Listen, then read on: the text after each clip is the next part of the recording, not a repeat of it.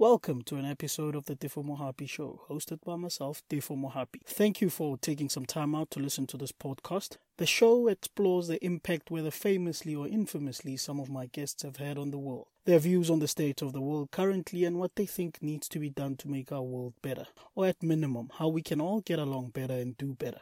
Make sure to head over to radio.iafrican.com, that is radio.iafrican.com, and subscribe to get notified on new episodes of this podcast and other iAfrican radio shows.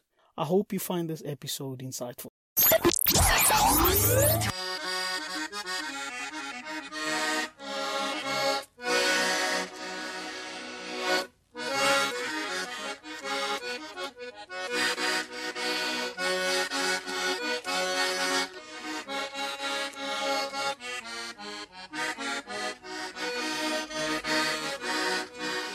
There's a saying that someone is sitting in the shade today because someone planted a tree long time ago. And if I look at a city like Shenzhen, which is where my guest on today's podcast, David Lee, has his office in, it sounds like a city that was committed and had plans to becoming a great city from the rural city that it was some decades back. Would you agree with that, David Lee?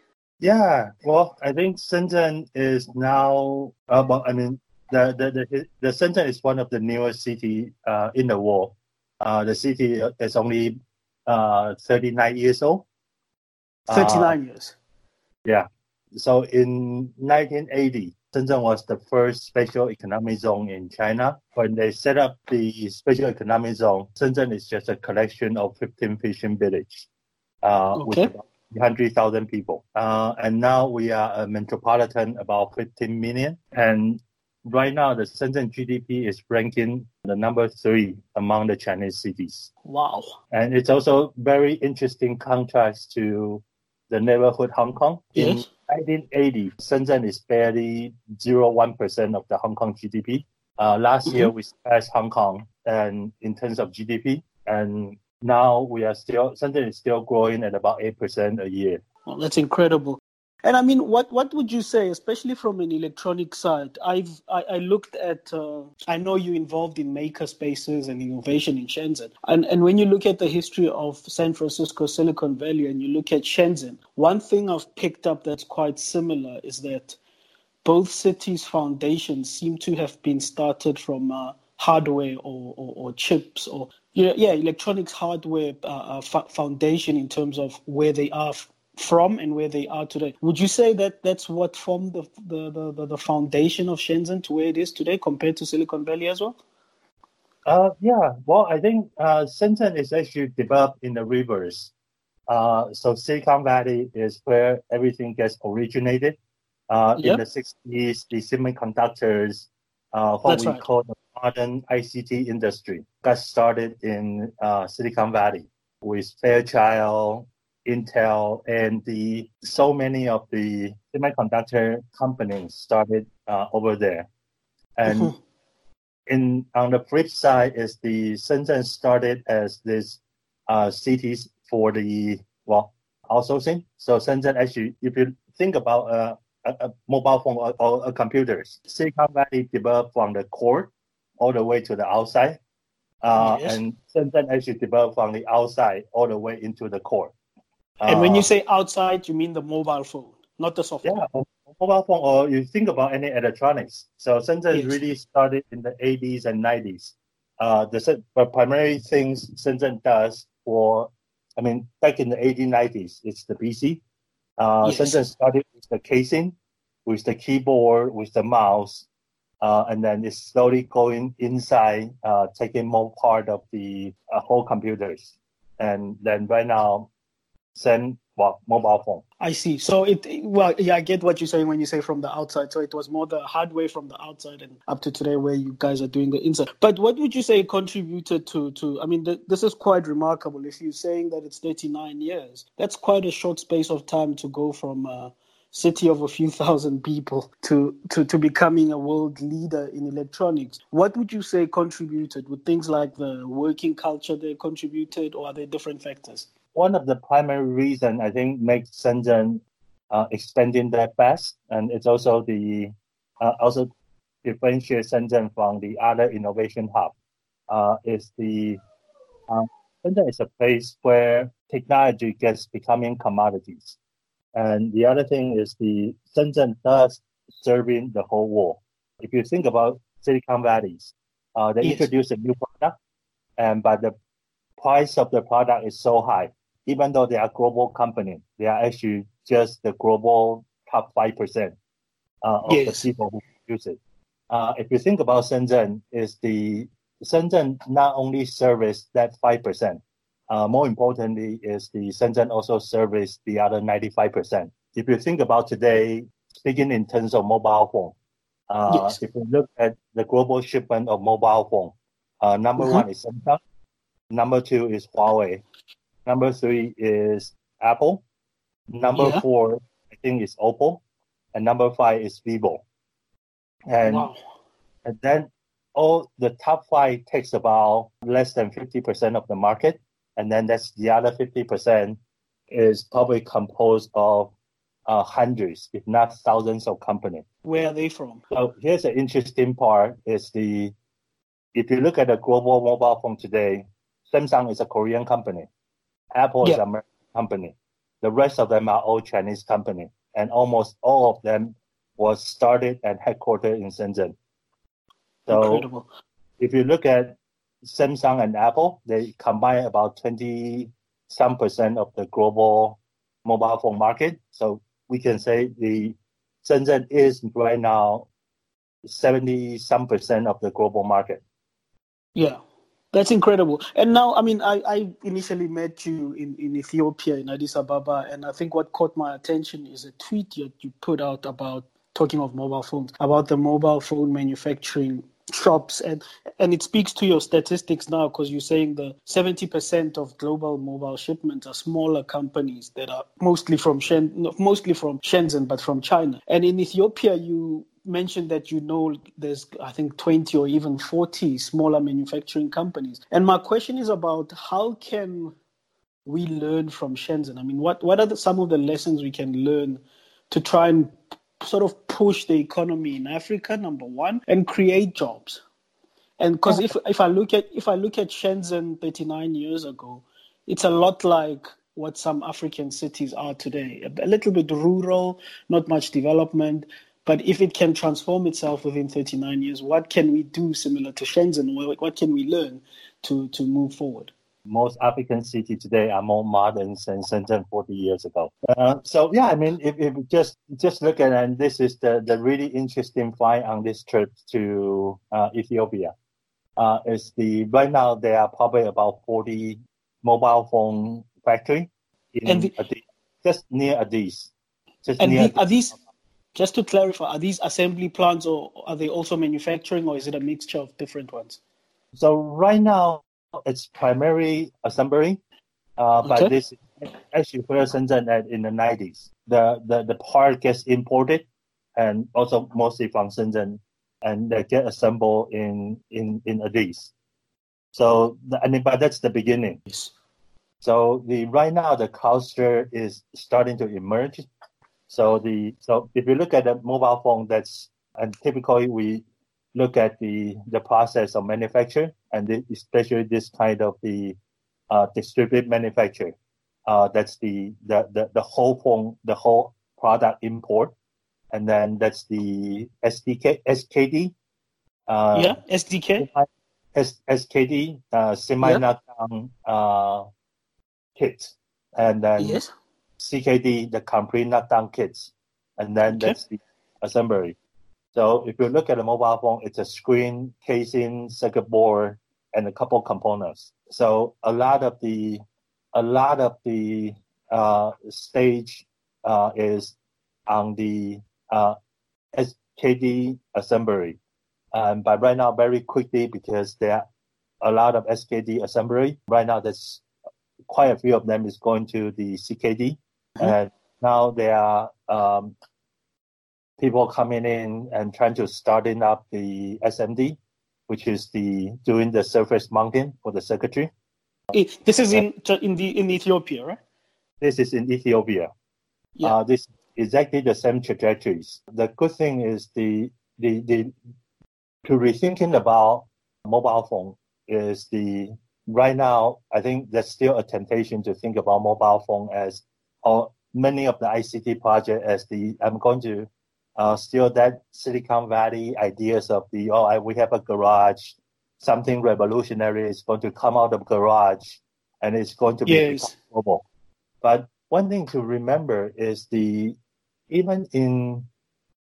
just think about Africa today. It's 1.2 billion people and 40% of the mobile phone penetration, 50% of the mobile phone penetration. For nothing else, that's another 500 million customer out there. And mobile phone is not, you don't necessarily have to create anything different, but the mobile phone is getting cheaper, the part is getting cheaper, and that's ecosystem is very open. So there's huge amount of opportunity presented to regionalize and localize the mobile phone brand. And that's what's happening the most obvious place to see this is actually Africa. Right now, the number one brand in Africa is not traditional Samsung, and Apple is nowhere to be seen in Africa. It's Tecno. Yeah. Transient Holdings, yeah. Transient Holding. And Tecno in Infinix. They own a couple brands, but Tecno to be the biggest one. I think they own Infinix, Tecno, and itel, right? Yes, they own those three. And those three combined is currently 40% of the African market. We've already seen the impact of Shenzhen is making the African ecosystem looks very different from other places. You have the number one, which is not traditional large global player. And then there's also huge amount of local player. A lot of brand of mobile phone exists in Africa, doesn't exist anywhere else. So, just another example, the brand called Okin. Yes. ING. Yeah. I think Okin is also it's East African only. It's East African only. Yes, that's right. Yeah. So we're seeing this very. The impact of Shenzhen is starting to be play out in the ICT sectors. The very eager, very energetic young entrepreneurs who's taking on the opportunity to serve the market, which is not well served by global brand, and really get into the market. Even Tecno is feeling the pressure right now. Now they are at the number one spot. So coming back is the rethinking about this is the mobile phone itself is actually a huge opportunity and foundation to review. Right now we are talking about you hear about like people talks about, the mobile phone is not growing anymore. But it's not growing at the stage of there's still 1 billion replacement every year. There's still 1 billion shipment every year. Huge amount of them is happening in developing countries. So I was about to say, because I think, sorry to cut you there. I think what I've noticed is that analysts in the Western world and some who work for financial services company across Africa tend to miss this Shenzhen sort of growth and influence because they tend to look at the world from their point of view, which is a point of view of high-end smartphones, of Samsung, of Apple, etc. And they're missing out on seeing the lower-end type of phones, like feature phones, and some of them, as you say, are just regional. So I think that influences a lot of the narrative around the growth of the mobile phone industry. And from what you are saying and from some of the statistics coming out of China, it looks like there's still an upside in some markets for mobile phones. That's huge upside in India, in Africa, even in Southeast Asia. That's a huge. We right now still at these ideas. The ideas of digital divide. The West look at it like a disease. Like, oh my God, yes, poor people don't have access to digital. How do we fix it? But what we really see on the grounds in place like Addis Ababa is, this is entrepreneurial opportunity. 2-3 billion people are now served by the ICT, and it's a huge market. Even the $10 mobile phone at 3 billion people is a $30 billion market. That's huge. Yeah. And that's plenty of space for a lot of people. And so I think that's what's really missing. And this is, I think, coming back, it's a lesson we learned from Shenzhen is the traditional outsourcing economy. I mean, the four dragon of Asia, Japan, Japan, Korea, Taiwan, Singapore, Hong Kong, when they are developed as a outsourcing economics in the 70s and 80s. From their eye, that's only about 1 billion customers in the whole world, which is 300 million in North America and about 800 million in Western Europe. And that's the scope of the global outsourcing back in those days. But when it becoming to Shenzhen developing in the 90s, especially in the 2000s, Shenzhen really discovered there are another 6 billion people out there. They need exactly the same thing as all this rich country has. Mobile phone, computers, ICT, all of these things. It's needed. I mean, it's useful in the global north. It's useful in the global south. And the only difference is it's only 1 billion people in the global north. And there are 6 billion people in the global south. In the global south, yeah. And this is what makes Shenzhen interesting is the Shenzhen prosper, not because it's this traditional cutting edge, caving to the every need of the global north. It's the Shenzhen's ability to open up that technology sectors. So there are people service the global north, but then it also empower people to service the global south as a huge entrepreneurial opportunity. And that's why it's interesting is the people keep asking like, oh, well, how is this U.S.-China trade war is impacting Shenzhen? It's actually not. I mean, right now, most people say, yeah, I mean, the exporting to the U.S., to Europe is basically a flattened business. It's plateau. It's not exciting. It's not growing. It's not growing anymore. And the real future growth is in India, is in Africa. And that's why this huge excitement. And right now, this excitement is being further encouraged by the IPO of the Transsion. Transsion, yeah. Yeah.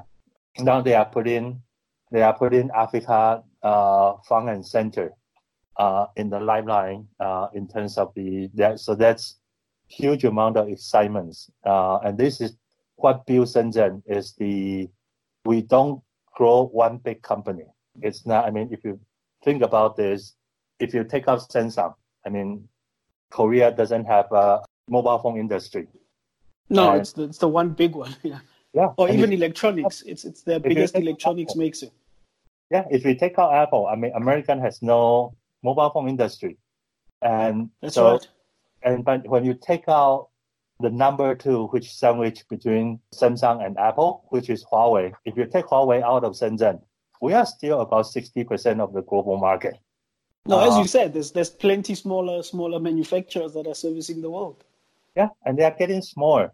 They are not getting bigger. Right now people are excited to be running a brand even in Adidas, shipping 500,000 phones at $20 each. Is a good business. And you get hundreds of people who's exploring that business. That builds the ecosystem.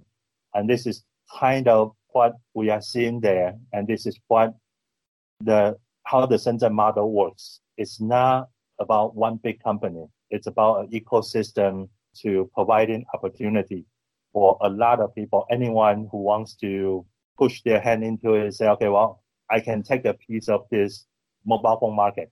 And whether it's 100,000 units or 1 million units, doesn't matter. It's every segment you have someone attending to it. And that's the model I think I like, because it seems like, and I saw this with Transsion, and you can correct me if I'm wrong, with Transsion as well. So the mobile phone seems to be, as you say, the foundation of the ecosystem. So they start with mobile phones, sell quite a number of them into West Africa, East Africa, etc.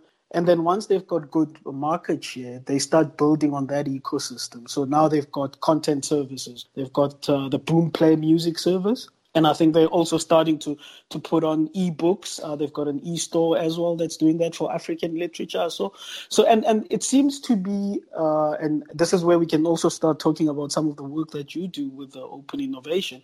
It seems to be sort of the culture or the way things are done in Shenzhen that we build a sort of open source innovation ecosystem which everybody can contribute into. And as you say, that results in not one or two big companies being built, but a lot of smaller but still good business companies being built. Am I right in that assessment? I mean, that's exactly what Shenzhen represented. It's not about that one big company with a huge marketing, but it's about the platform gets opened up. So anybody who has idea to serve whatever particular group they are looking at has the opportunity, not having to build everything from scratch.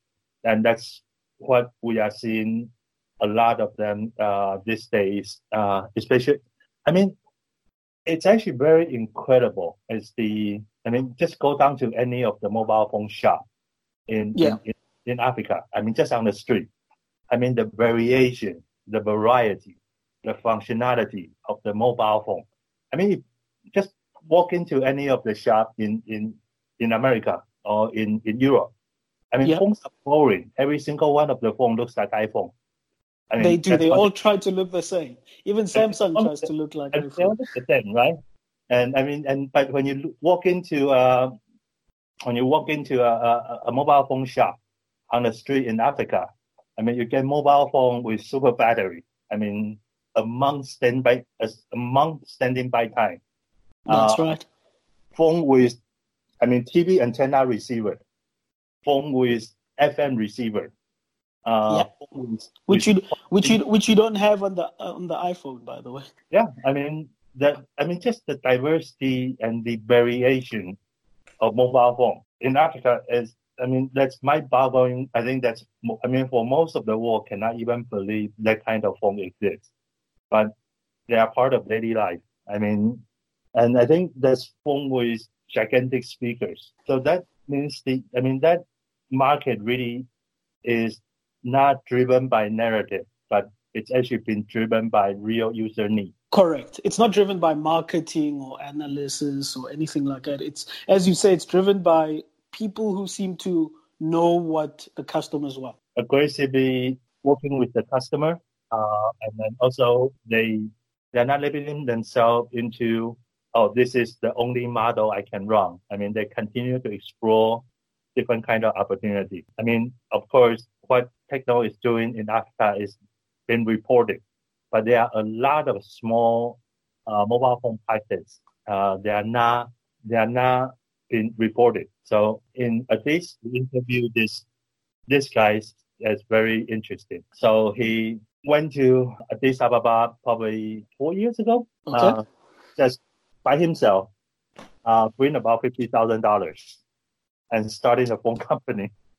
$50,000. Yep. Wow, that's not much for an assembly plant. Yeah. Just set up a small assembly plant, starting to bring, but what they're focusing on is there are a lot of underserved community in Africa, so the opportunity is really open. That's one of the amazing thing is the people don't realize how much of the opportunities out there, the kind of reach they can get to, and one thing he's talking about is and over the years. One thing really helped him to build the system is to actually customize the system, running things like, if when you turn on the machine, when you get a machine, you get 1 year warranty. But then there's a small program in that say, if you send a message back, we're extending your warranty for another 9 months. Just for that, he built up a customer database, and he's not running just a mobile phone. We think about mobile phone distributor.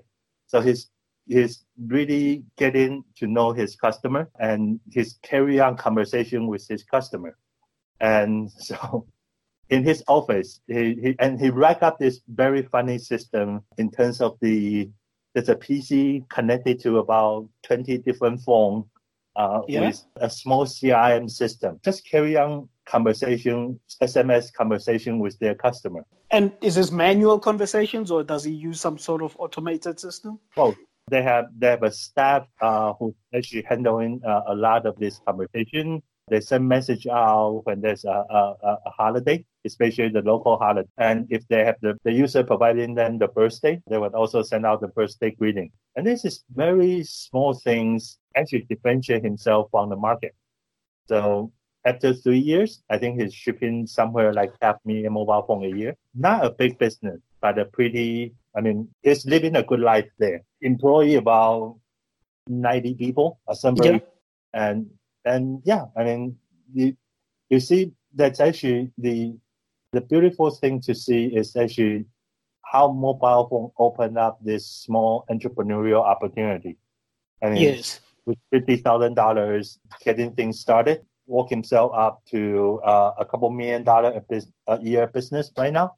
And right now he's calling Ethiopia home, which is good. He's creating jobs as well, right? Yeah.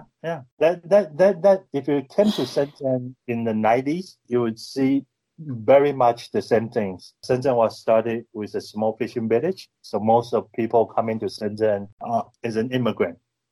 Okay. They come in and they're pursuing the same opportunity. The city as a platform, the ecosystem here as a platform, to enable everybody to make phone. And now you have to answer the question. You don't need to answer the question whether or not you can make a phone. You have to answer the question who do I make the phone for? Yes.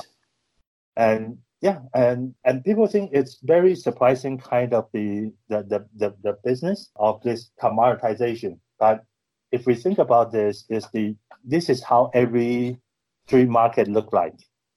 You walk into a street market and there are 10 different vendors who just sell vegetable or sell meat, and that's what makes street market. That's no MBA behind one of the stands says, okay, this is our strategy of dominating the entire street.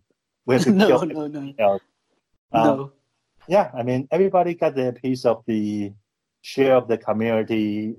They compete and they also work with each other. So once we starting to look at Shenzhen is really a place where we get the ability to turn what we think about as high tech into a piece of commodity.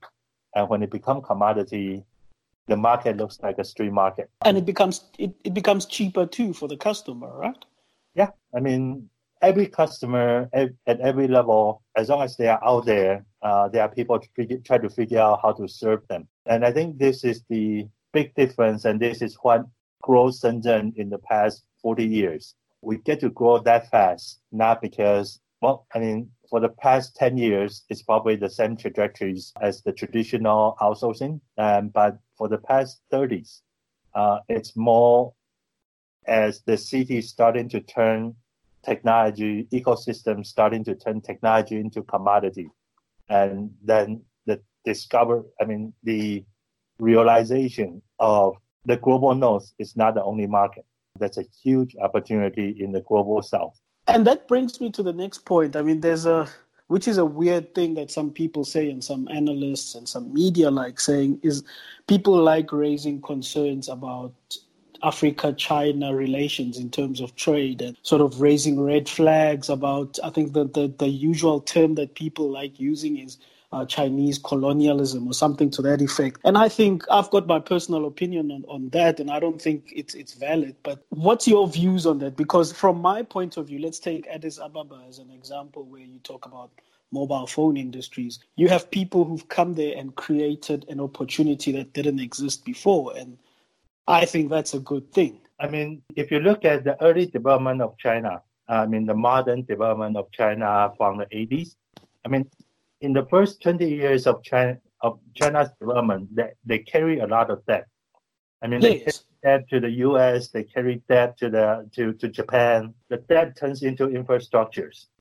You can build anything, but if you don't have a freeways to ship the stuff out, And if you don't have a port, you don't have airport to get these things out of the country, you're still stuck at the same thing. So I think the first stage is driving the infrastructure. And I think infrastructure has been missed in a lot of the developments. And I mean, infrastructure costs money, and you have to borrow money from somewhere. And if you look at the history in the past, in the half century of international development, they are rarely the loan try to bring infrastructures to Africa.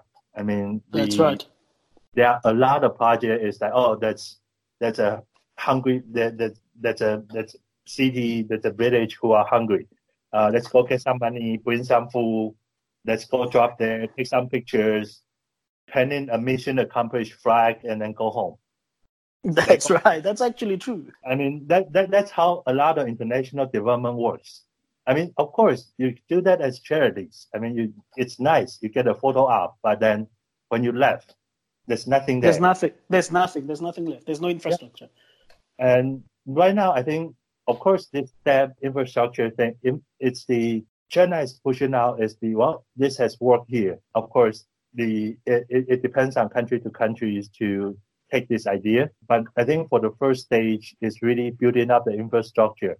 And for us to look at this is once you have infrastructures, you need entrepreneurs. And what does that entrepreneur look like? Well, they don't look like Silicon Valleys. They don't look like, they look at the guy, they look like the guy on the street market. They look like the people from the street markets.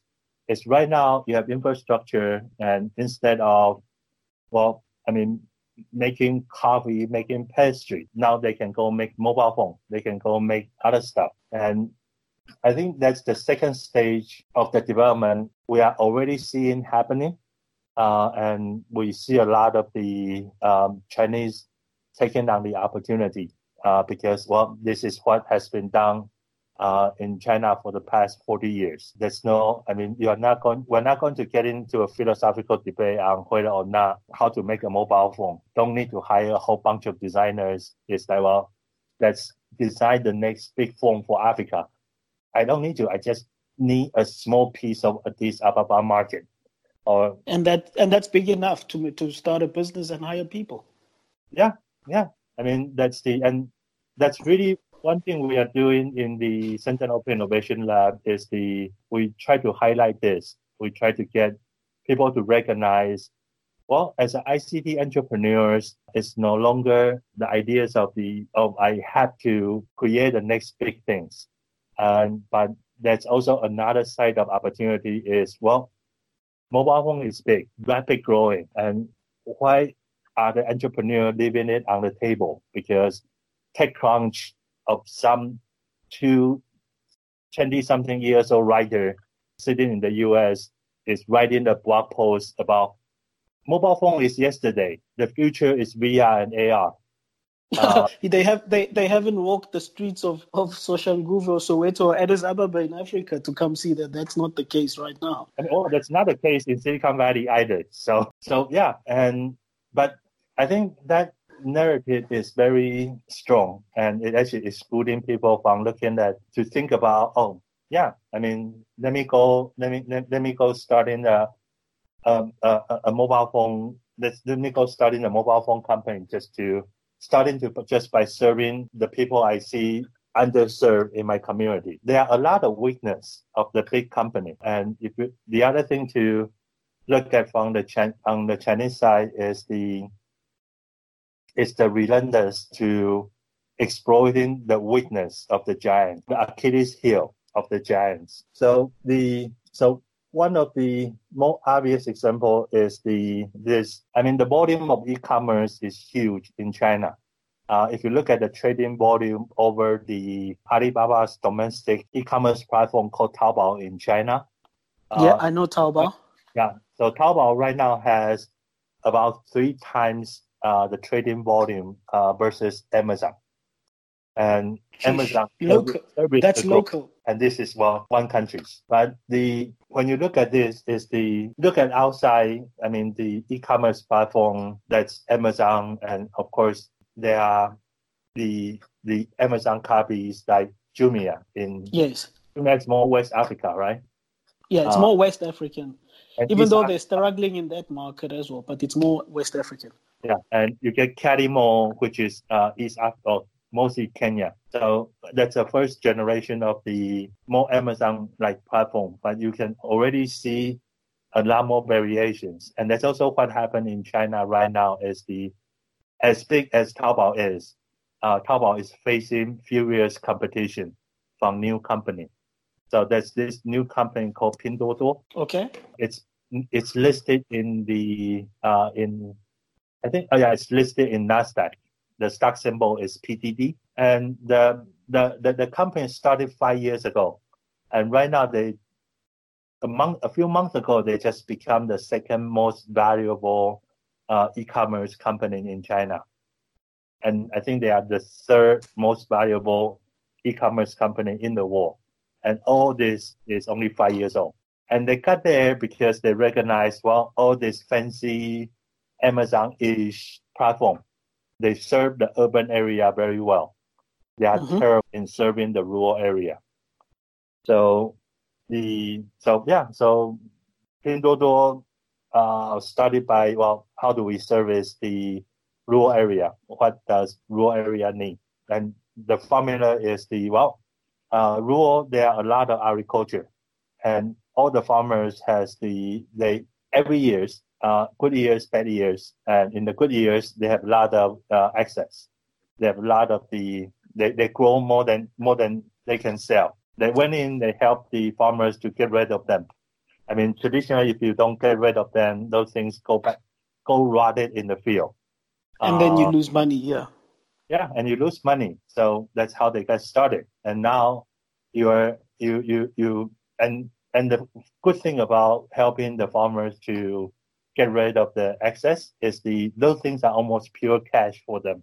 That means they are accidental new income. And now you have basically they are disposable income.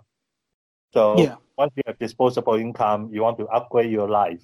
And the brand driven company, they are selling stuff expensive. And the other thing, what Pinduoduo end up doing is they use the combination of group buying and then go straight to manufacture. So rather than you go to their website, their app, you see a 50-inch LCD TV for $150. That's quite a good price point. Yeah. That's actually what reflected the manufacturer price. So they're like, now we want to go to manufacturer and just order the whole batch.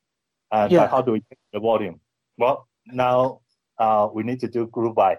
We need to do kind of the coupon idea, but rather than concert ticket and events or restaurant, you are looking at manufacturer scale. Things that people that need. Now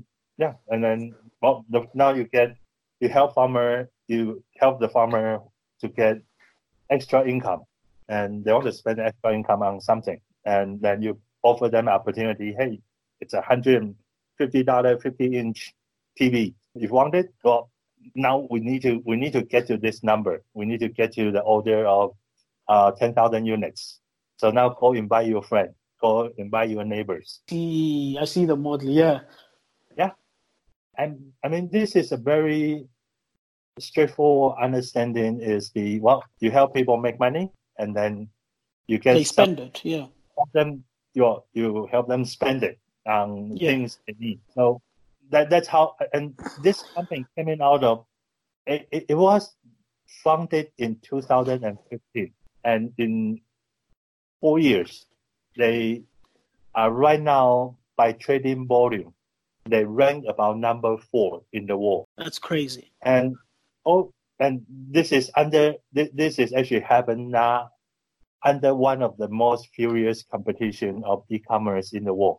So let's continue to have those kind of opportunity to look at is the technology doesn't have to. I mean, the problem right now is we have such a I think globally there's such a mindset of Silicon Valley. It has to be something novel. It has to be something to. It has to be something out of this world, like life-changing, etc. And then you have to convince of all this. I mean, the company in the West, they live and die by the media. I mean, they have to Yes. go. I mean, basically, high income, urbanized millennial. I mean, that's like the only group everybody is pitching to. That mentality, I think, gets spread a lot.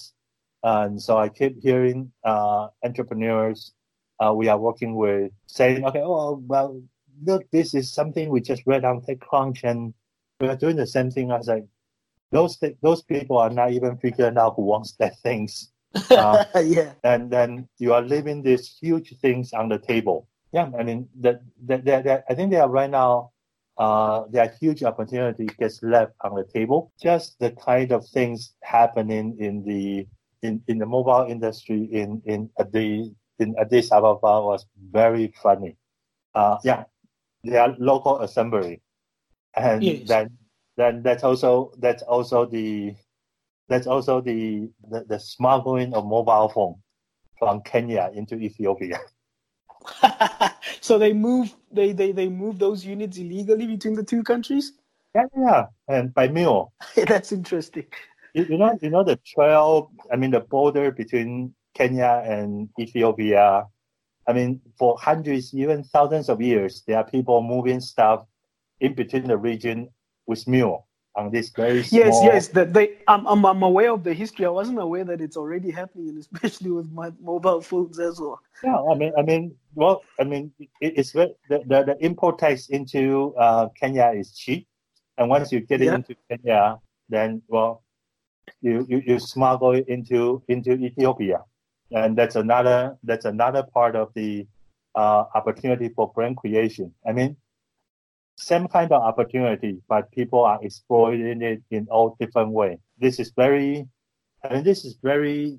strict, and that's the beauty of it. There's no one correct way to do it. As long as you can deliver, as long as you can build a sustainable business, so good. And do you think, I mean, now that we've talked about Silicon Valley, which is totally different from Shenzhen, do you think from an African point of view, and you travel Africa quite a bit as well, and knowing both Shenzhen and Silicon Valley, do you think from a technology point of view, electronics point of view, the Shenzhen model is more suited to African conditions and what we should look at for guidance in terms of developing this industry? Well, I think we need both. I mean, yeah, Silicon Valley gigs is nice if you can convince venture capital to give you a couple $1 million to do something. I mean, that's nice. But right now, I think what's been missing is there's a huge opportunity, huge business and entrepreneurial opportunity being left on the table in terms of what happens when you cannot convince the VC? Well, there's still another side of opportunity to explore in terms of as an entrepreneur. You might not be able to raise $5 million, but Yeah, at least $50,000. I mean, you can start a business. The entry level, the market entry to this is even lower than that. But I think one thing I see is both models are valid, but one part of it is very underexplored at this time. That's huge amount of the ICT is becoming more of a cultural object than the technology object. what you mean? There's a software that's user experience, that's a communication. Yes. I mean, Yes. if you think about a mobile phone and everything else come after it, they're not. I mean, yes, they still have their function as a communication, but also they are a portal into a world of digital service. And a lot of I see. Yes. service today, they are local, and that's no right way to use a phone. I mean, this is not Silicon Valley. You can hold the phone any way you want it. Yeah. And so this is another thing we really see a lot of this that's a huge exploding of the local attempt to provide digital service in the more local context. Just look at the ride sharing. They are right now, I think, in Africa, it's down to city level. There are a lot of actually local, large city with their own ride-hailing service, delivery service. I mean, in in Addis Ababa, I counted 6. And those are and they only operate in that city, yeah. Only operating in one city, and yes, and they're also pretty good business. And when they establish that foundation, and they're starting to explore all different kind of business models, based on and that's a very big diversity. I mean, I think for another thing is if you look at the Silicon Valley model, it's really just go a very, very thin layer. That's why we still cannot get a phone to call Google customer service, because they believe in the really, really thin model of service. For a lot of things, they don't apply in a lot of this cultural context. People are beating Ubers. I mean, Uber is getting kicked out of China by Didi. I saw that. It's getting kicked out of Southeast Asia by Grab, and now Gojek. And I think they are losing because it just doesn't make sense, a transition between me and a drivers all in one city, and 30% of that goes to Silicon Valley. That's actually a good way of looking at it. I never thought about it that way. I mean, what they do is basically just connecting me and a local mobility service. And that's so much of the local service can be done today. I think it's really be able to look at what has happened in China and what is also happening with the Chinese business in Africa. It opens the windows it should open a window for the local entrepreneurs to think about, well, entrepreneurship is not just one model. There's diversity of models for that, for opportunity. I mean, a lot of things has been happening here, especially in China, is they came out because it's feeding. Things happen because it fits a local need. And another things to starting to change the mind is this whole ICT things. Now we are getting to the place where the ICT industry is becoming very open. Think about, I mean, let's just take AI as an example. Yes. I mean, traditionally, if you want to get to be an entrepreneur in the area, you need to access to the knowledge. I mean, traditionally, that means the things gets locked up in some university. But today, Coursera, all of this service, I mean, MIT Open Course, I mean, they are putting anyone in the world with the internet connections can take a AI class from Stanford, from MIT. So the knowledge is pretty much out there. The technology itself, I mean, everybody uses TensorFlow anyway. It's all open source out there. What looked at Shenzhen is fulfill the third one is the access to production.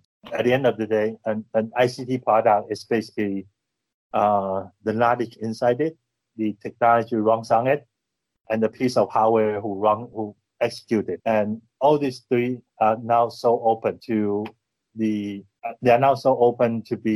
used by entrepreneur anywhere. You can easily take them and solve the problem, finding a local problem to solve and build business around it. I tend to agree with it. And I mean, as we wind down and close up, what next for Shenzhen? I mean, it definitely is dominating the global world in terms of electronics, as you've mentioned. But what's the next phase? Are we going to start seeing Shenzhen moving into sort of emerging technologies in a more aggressive way? I know they've already started like artificial intelligence and all those technologies like blockchain, maybe some cryptocurrencies. I mean, no cryptocurrency is illegal in China. But I think one part of the Shenzhen is still going to play the role as a very open supplier to aspire entrepreneur. Think about Shenzhen not as a city to compete with, but think about Shenzhen as GitHub. As GitHub. I like that. GitHub yeah. For hardware. Yes, because it's very open source community. Once you're starting to think about this that way, is the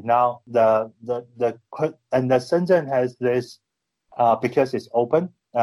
It has this developing model which is called a supplier driven. Yeah. So rather than one company try to build everything, we have very fine layer of suppliers. if you look at the mobile phone, they are supplier for the camera module, for the optics, for the casing, everything. And every one of these supplier is now pushing the technology envelope. But when they make something, they are not going to go and sign an exclusive with one of the large company. When they make something, they are trying to make this as widely available as possible to the best access to the market. So this is the same with 5G technology, right? With some of the licenses and patents that Huawei owns. I mean, it's not just for them; they use it it's open for anyone to use. No, I mean they are opening up, but if you look at that, the suppliers, Qualcomm, right now there's another company making a lot of one of the fastest growing Chinese company regarding to African market. It's a company called Spectrum. So if you open a lot of phones sold in Africa, especially feature phone and the low end Android phone, when you open them up, you see a chips from this company called Spectrum. Again, if you read the press, you kind of were thinking about, that's only Qualcomm who's making the chip for the mobile phone. Oh my God, Apple is making their own 5G chips. But the reality is Qualcomm is a major player. Apple is niche, but one of the biggest competitors to Qualcomm is this company called MediaTek. Now the Spectrum is catching up to this opportunity. Spectrum is so widely used in terms of and Spectrum is one of this company is really booming benefit from supplying technology as a technology supplier to their customer who are the people who's building mobile phone. And a lot of this mobile phone today goes to Africa. Even Samsung. I mean, if you open up some of the Samsung models in Africa, they are also based on Spectrum. They are not based on Samsung's own chips. They are based on the Spectrum chip. So vendor like this, they will continue to push the next generation technology because they are big. They can afford it. But on the other hand, they will continue to keep themselves being open so they can access to as many partners as possible. This is a huge advantage of the Chinese ecosystem. It's very open and it's very supplier driven. So rather than one company trying to create the next big technology, we get community who try to create the next big technology, who try to apply the next big technology. So even now, the AR, the VR, they are all very available. Actually, it's very interesting. We once worked with entrepreneurs in Lagos. Yeah. So they came out with idea. So in China, you can get this all-in-one VR headset for about $70-$80. Okay. And so they came out and they tried to run a business in Lagos. So Nigerians spend a lot of money on wedding, and they try to document everything. And videos, photos, very extravaganza in terms of so they're like, we'll go in and shoot VR photography and videos for the wedding, and then they'll print the name of the bride and the groom on the VR case. Now they can actually experience their own wedding in virtual VR. Yeah. So VR is not something you have to be the next big things to be in the business competing with Facebook and HTC. I mean, even the small ideas, and that was a very interesting ideas. But the team got too busy with other stuff. They did not carry on with that ideas. But it's a sound business, and I would love to actually see a couple 20 years old kids running around and say, okay, well, that's a great idea. Now let's go do it. Let's execute on it. Yeah. Let's execute on that. I mean, that's always waiting somewhere. And as you say, a lot of money is being spent on those weddings. Yeah, and that I see. I mean, that's a money on the table. Nobody is taking. So there are a lot of very interesting fun applications, especially you factor into the local context, starting to think about that it's a mean to a business. It's not an end to the business. The idea is starting to change. The perception of the technology is starting to change that way.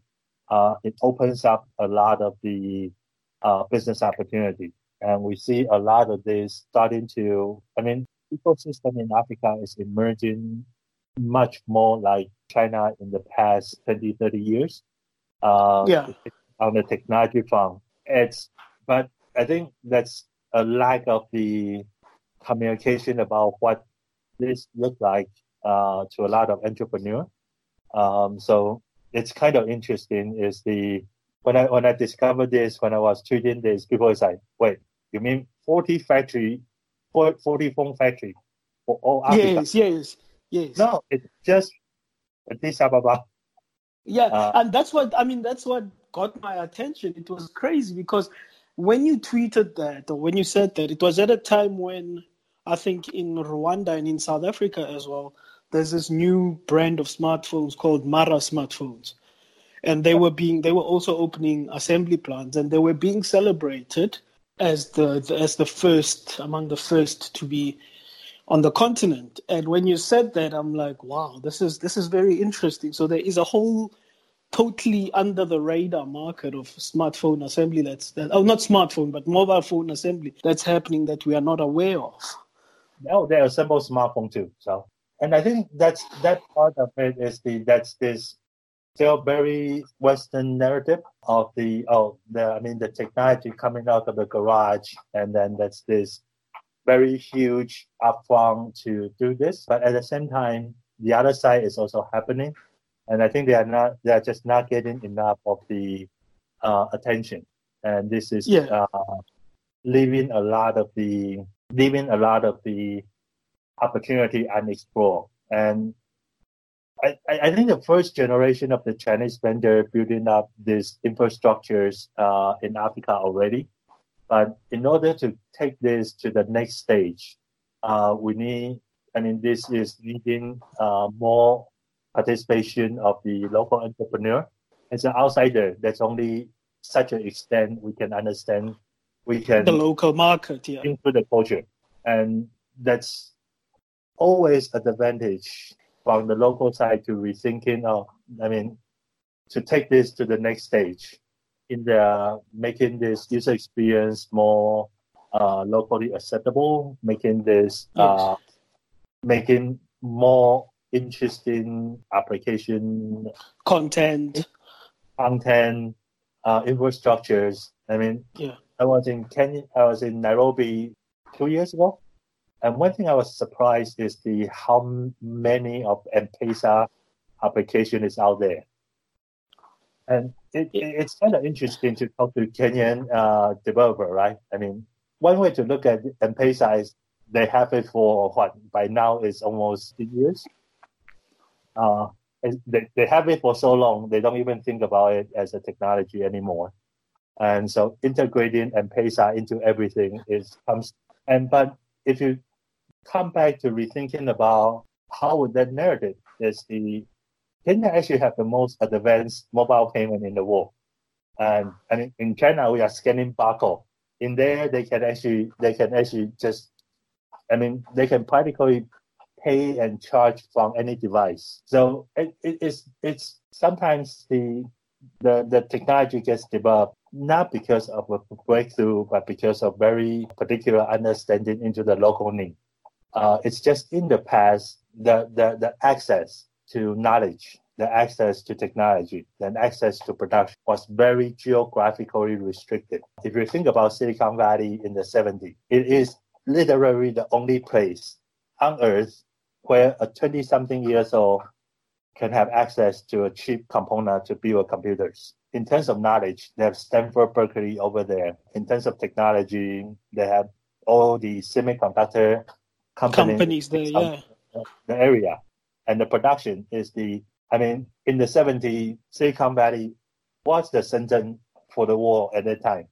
That's where all the electronics and ICT were produced. And by cheap, illegal farm workers as well. There was a very interesting history book on Silicon Valley to talk about the Silicon Valley of the 70s. There's actually tons of the company over there hiring illegal workers from the farm to assemble computers. Interesting. David, I think to wrap up, and as I said when we started, I find Shenzhen a very fascinating place, given the history that about 39 years ago, as you say, it was just merely 1,000 people in a fishing village. But it talks to the quote that I was saying, like you sit in the shade today because someone in the past built a tree. And I think that's the model Shenzhen has been adopting. And I hope we can learn as Africans from that too. Thank you for coming on the show. Thank you for the opportunity. Thank you for listening to the Tefo Mohapi Show, which is broadcast by iAfrican Radio. To be notified of future episodes of this podcast and any other shows from iAfrican Radio, please visit radio.iafrican.com. That is radio.iafrican.com and subscribe. You can catch future episodes on Apple Podcasts or anywhere else you listen to podcasts. Also, don't forget to leave us a review and rating of the show on Apple Podcasts. You can also follow me on Twitter at Tefo Mohapi, which is TEFOMOHAPI. And also don't forget to follow iAfrican 2 on Twitter at IAFRIKAN. Hot.